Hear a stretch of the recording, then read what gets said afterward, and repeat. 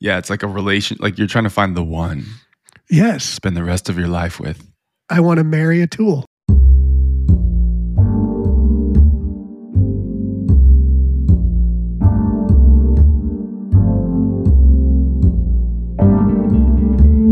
Hi, I'm Bill Small. And I'm Miles Hansen. Welcome to The Subtle Art of Not Yelling, a weekly podcast for creatives about the creative process. Learn how to finish what you start, ship your work, and build a business without being the loudest on the block.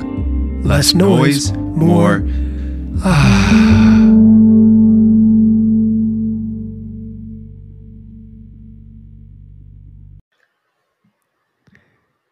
Hey, Miles.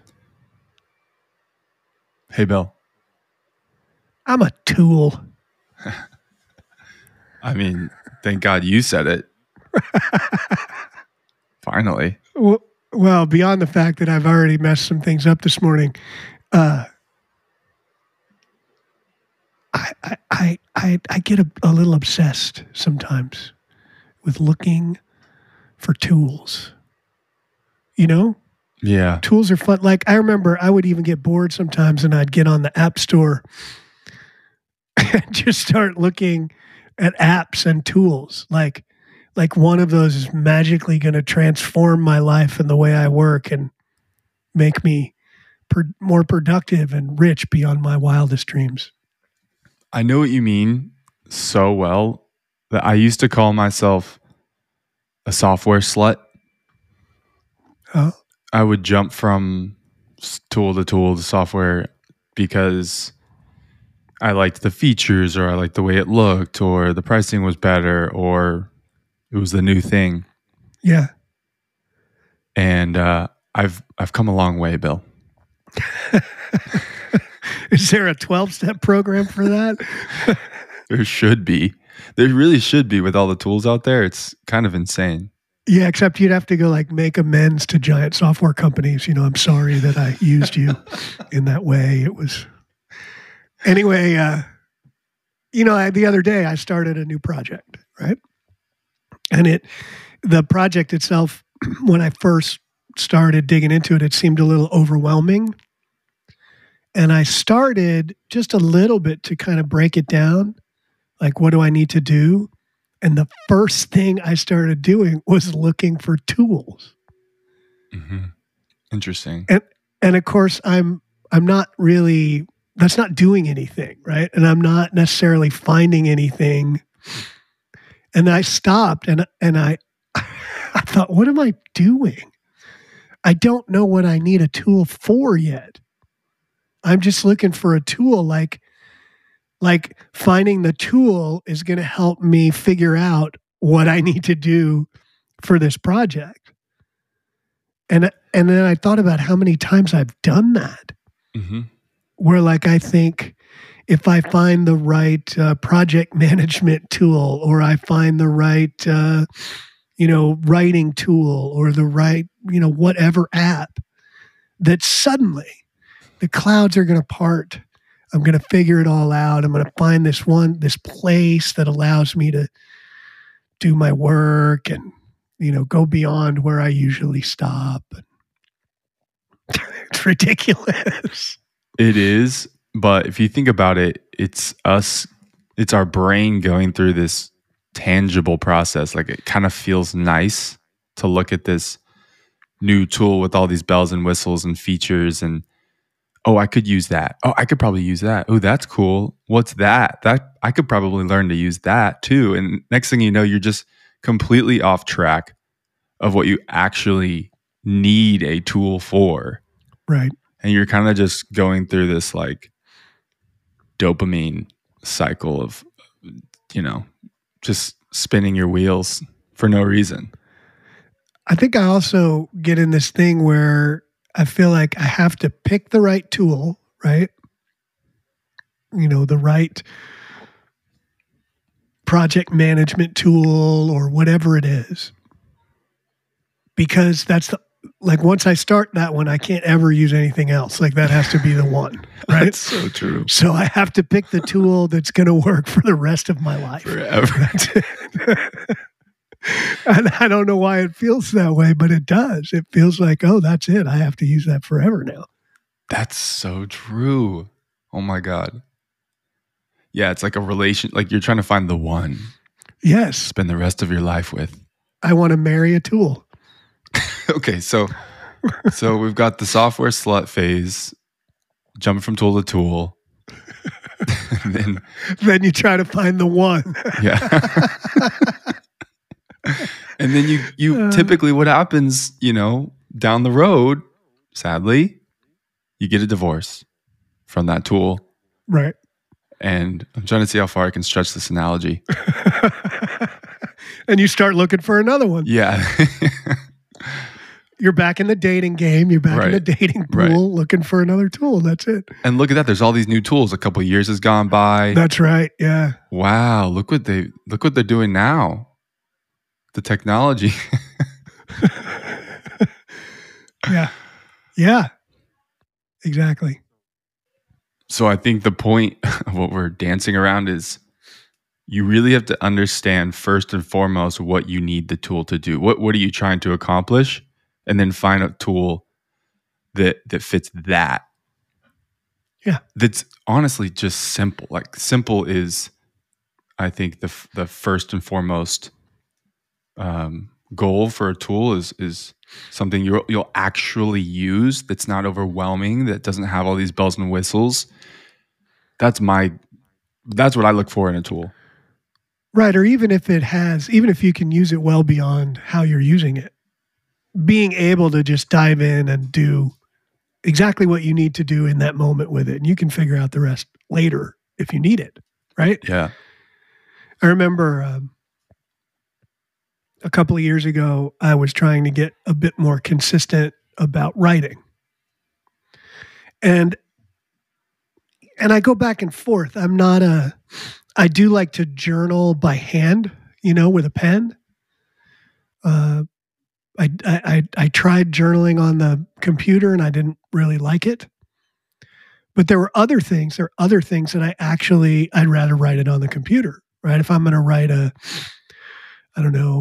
article or a blog post or some kind of long form social post or whatever, I'm going to write that on the computer.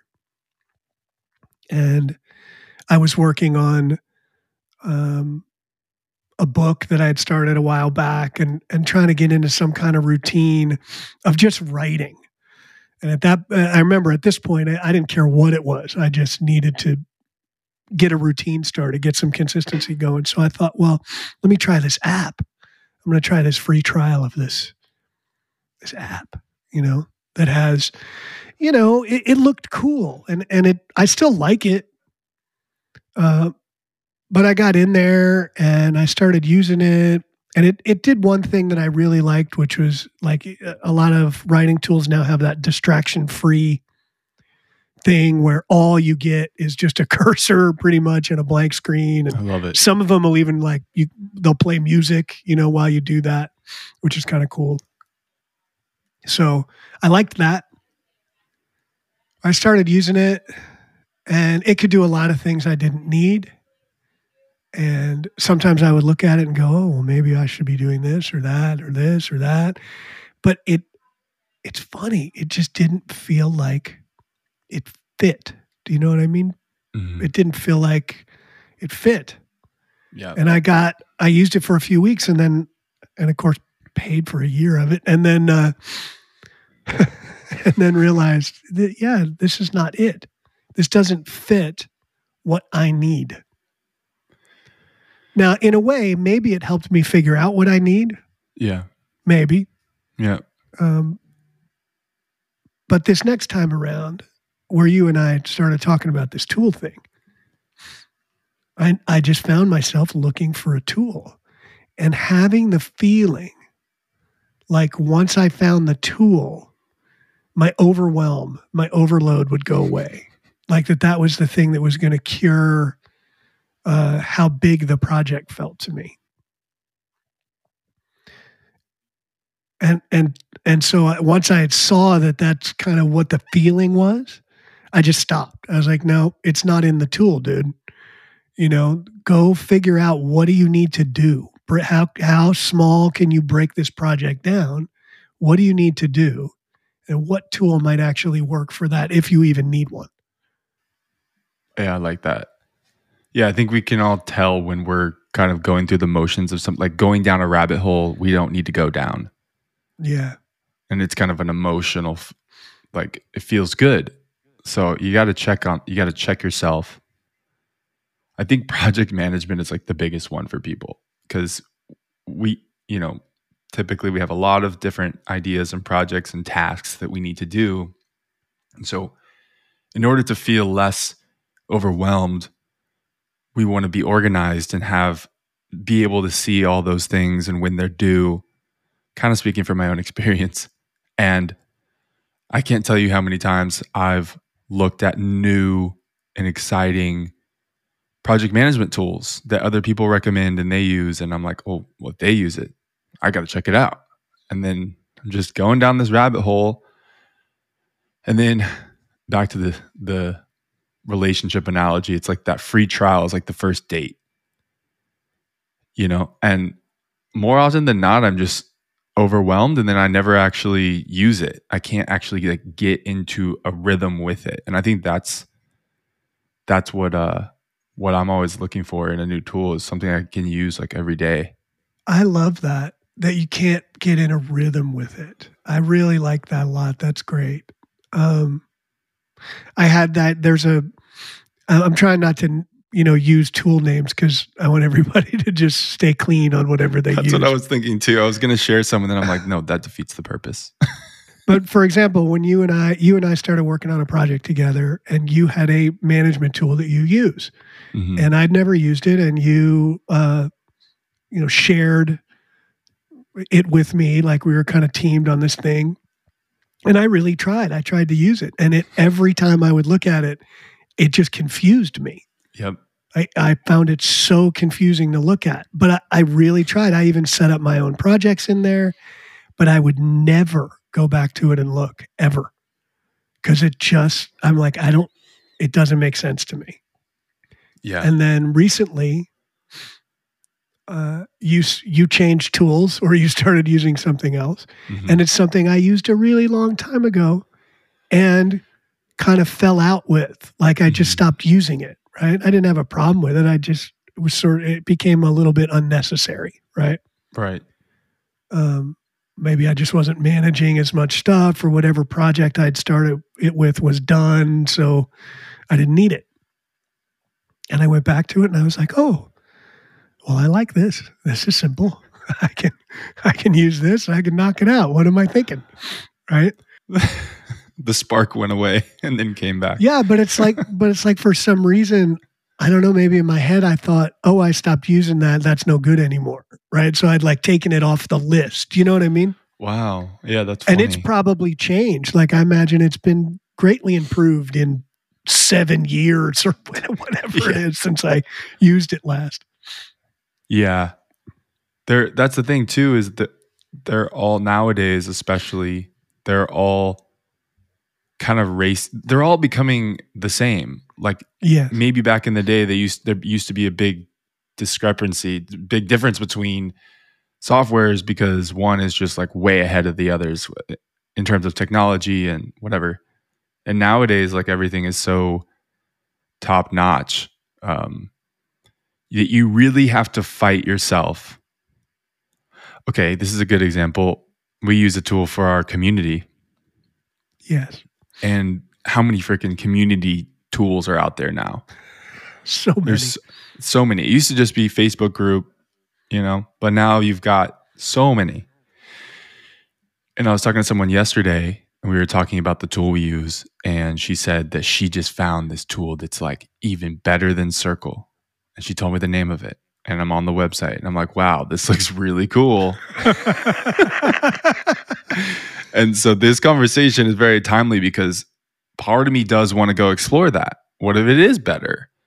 But you have to think like maybe it is incrementally better. But just because you can doesn't mean you necessarily should. If it's going to add complexities, if you have to learn it, you got to go through the process of transferring everything and everyone. Like is that worth the headache for maybe an incremental benefit. Right. And how do you figure out before doing all that work if it's going to be worth doing that? Yeah. Yeah, I don't know. I mean, you'd have to literally look at what are all the features? What do I get for the price? Is that different than what I'm paying for the other one? Do I get more feature sets for the same price? What does it seem like the ease of use is going to be? All of that stuff. And it's funny. It feels like you could do all of that. You could go try the other one and then end up right back where you started. Yep. It really does remind me of the old adage: if it ain't broke, don't fix it. Nice. Yeah. Yeah. I think what I'm kind of taking away from this, what I'm going to put into practice is when I feel, okay, first, when I'm building something and I need a tool, or I want to explore tools, I need to make a list. For me personally, I want to make a list of things that I need. What are the logistical features or whatever that I actually need to accomplish? And then I'll do some research. Nowadays there's all the comparison articles, and you can ask people in your space. That typically gets you pretty far. And then you can try a couple. And I think it is important to kind of just test it out for a little bit. Go on that first date and make sure it's checking your boxes and not overwhelming you. And it has to be something that you can get into a rhythm with. So ideally, it's not something that's so far out of your already existing routines and like ways of thinking. It kind of has to fit into that, ideally. Otherwise, you're just not going to use it. Yeah. So what I hear you saying is that when you need some technology to support you in your work and you're out there looking for it, don't be a tool. The world is overwhelming. We're constantly being pulled in a million directions, and it's only going to get worse. So much of what we're sold online is about planning, strategizing, and thinking. But doing is the hardest and most important part. The box is where projects get finished. In the box, you'll organize, prioritize your projects, and finish what you start. You won't learn anything new. You'll simply get a lot done and be a part of a small community of doers. Go to theboxworkshop.com.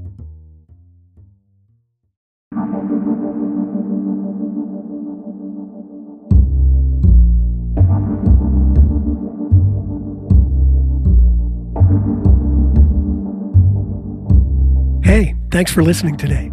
We can't do this without the support of our listeners, so please leave us a review or sign up for our newsletter at subtleartofnotyelling.com.